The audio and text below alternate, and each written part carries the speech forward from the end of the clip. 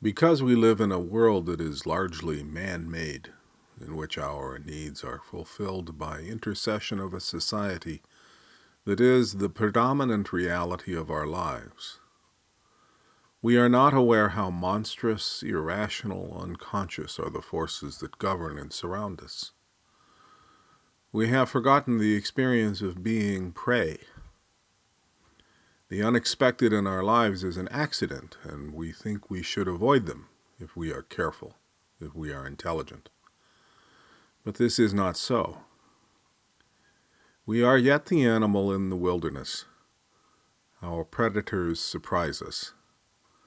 And while we like to believe that our capacity to control ourselves is absolute, our own bodies, our own minds, are like that wilderness in which our being, like animal, is vulnerable. We are stalked by what we cannot control. Our natural frailty makes us its prey. Good God. I said, good now. I said, baby, it's good now. Hey, come on, bring it up, lift me up on the other side. I said, you got to lift me up on the other side. You got to lift me. I said, on the other. You got to lift me up. Good God. Come on, bring it, bring it, bring it. Good God, you got to lift me up on the other side. You. Got ass in my pants and I need to dance. Hey. Oh, Lord, I feel it. You know that I feel it. You know that I feel it.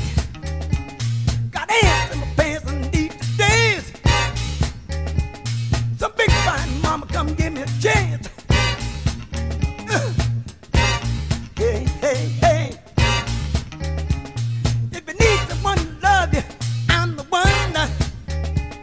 I'm a good, hard fighting, loving son of a gun.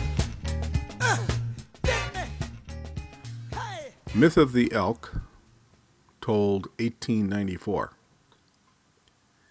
There were 5 brothers.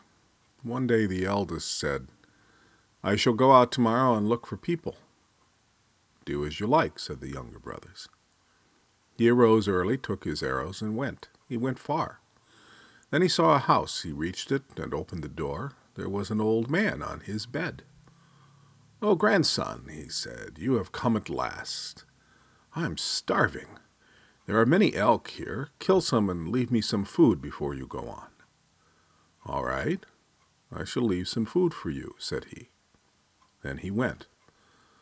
The old man said to him, "Stand here." He stood there.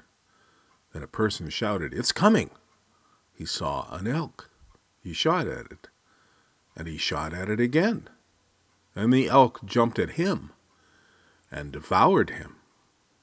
The elk took off its skin. It was that old man who had become an elk. It grew dark, and the eldest brother did not come home. Then said the next younger brother, "I'll go tomorrow and look for our elder brother." It became day. Then he took his arrows and went. He went far. He saw a house and reached it. There was an old man. He said, "Oh, grandson, you've come at last. Your elder brother was here. Look at the elk skin which he left here for me. He slept here. Many women went picking berries, and he went to look for them. I wish you would also leave some food for me before you go away. There are many elk here nearby." The young man said, "I shall leave some food for you." Then the two went inland. The old man said, "Stand here." He stood there. After a little while, a person shouted, "An elk is coming."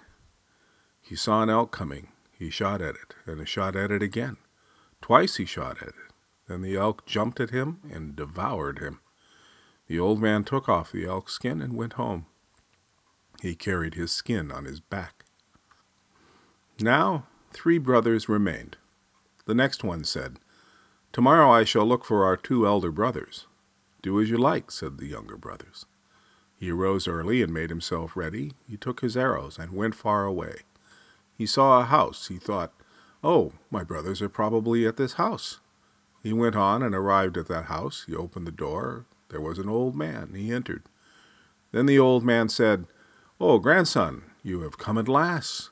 Your brothers left this elk skin for me. They went to the place where the women are picking berries.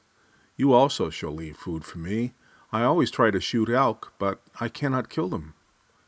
"All right," said the young man. "I shall leave food for you here." Then they went inland. The old man said, "Stand here." He stood there. Then a person shouted, "Ah, an elk is coming." He looked. An elk was coming. He shot at it. He shot at it again. Then it jumped at him. Then it devoured him right there. The old man took off his elk skin and carried it back home, where he dried his skin. Now 2 brothers remained. 3 were killed. Then one of them said again, "Tomorrow I shall go. I shall look for our elder brothers." He rose early, and then he took his arrows and went. He went far and saw a house. He thought, "Oh, here are my elder brothers."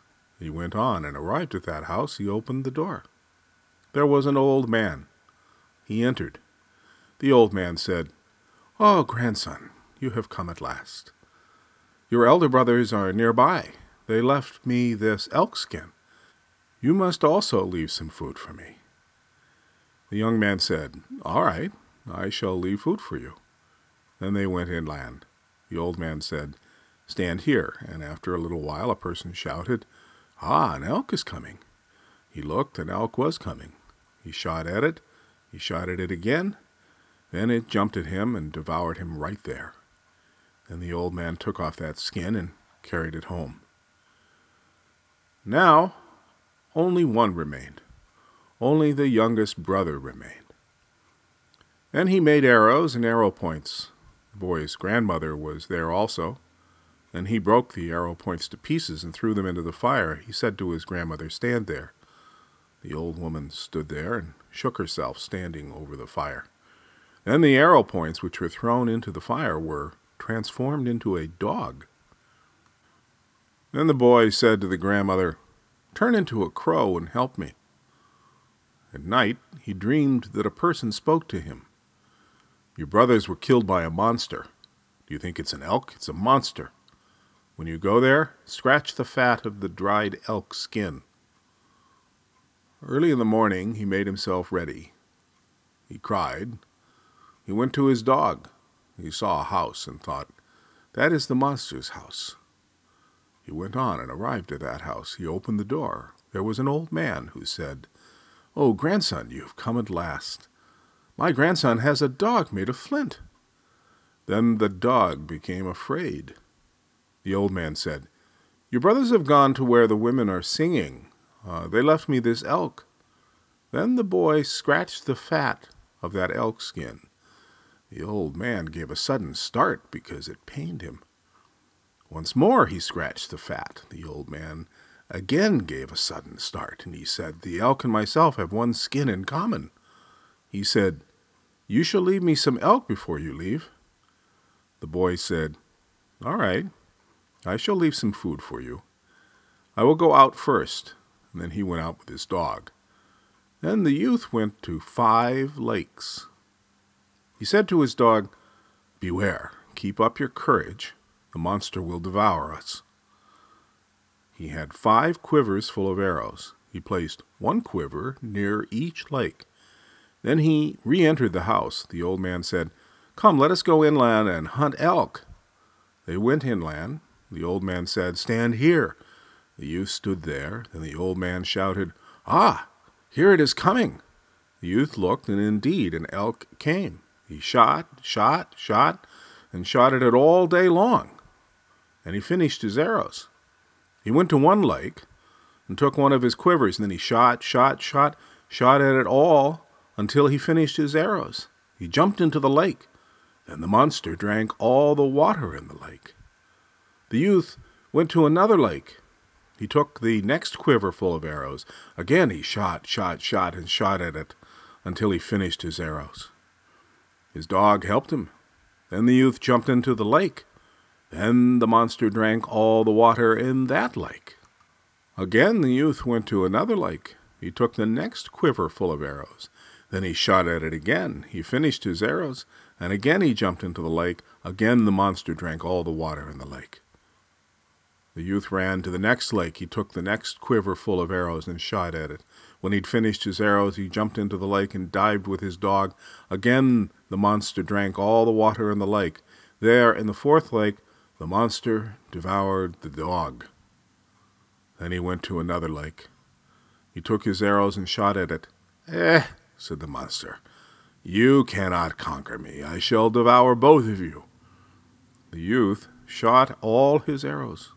Then he jumped into the water. He had a small knife. Then the monster devoured him, saying, "I told you you could not conquer me."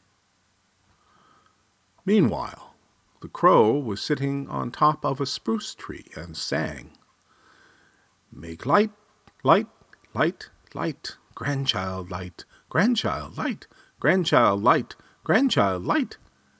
Then the monster said to the crow, "I wish you down here, I might devour you." Then from inside of him, the youth cut the monster below its heart. Before long, it felt sick. The dog helped, and they both killed the monster. The crow helped them. When the monster was dead, the youth and the dog went out. They took off the skin of the monster. They cut it up and threw the pieces of skin away. They cut it in pieces, some large and some small. The piece of skin were transformed into prairies. The large pieces became large prairies. The small pieces became small prairies.